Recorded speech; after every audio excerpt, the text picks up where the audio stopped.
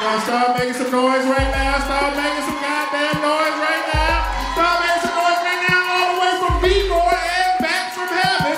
Give it up for Jason Weems! Yeah! I'm alive, motherfuckers! Oh, I'm so happy I'm alive. Jason Weems is one of Baltimore's biggest comedians. One night, while he was performing, he had an asthma attack on stage. When his eyes went back in his head, it was like everything changed. I screamed, "Someone call 911, we need help." And I knew he had kids.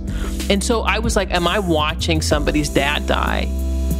The attack was so severe, his heart stopped. I mean, he was dead. He was totally dead. It was really an awful thing to see. For 5 minutes, Jason lay lifeless on the floor of a comedy club. He was lucky. A woman in the audience was able to revive him. I'm Tally Abecassis, the host of First Day Back, a documentary podcast about trying to get your life back after an event that changes you. This season, I'm following the comedian Jason Weems, who's coming back from death. After the attack, every time I got on stage, I felt like I was almost always on the edge of having another attack. Now, Jason is dealing with his death the only way he knows how, by making jokes about it. I feel like 50 Cent when he dropped his first album. Like 50 got shot 9 times, I died of an asthma attack. Pretty much the same thing in the streets. But his severe asthma is still lurking. And I feel that anxiety, I feel that fear, which I think are going to actually help me see the material clearer.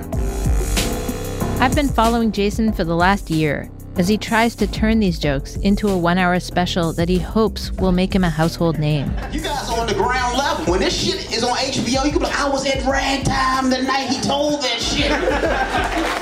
I don't even have a choice of if I can do this material or not. Like, this is what I was made to do. This season on First Day Back, can Jason Weems transform the worst thing that's ever happened to him into the event that changes his life? My tombstone should have read December 21st, 1980 to May 3rd, 2017. This is all like a bonus level that I've been given.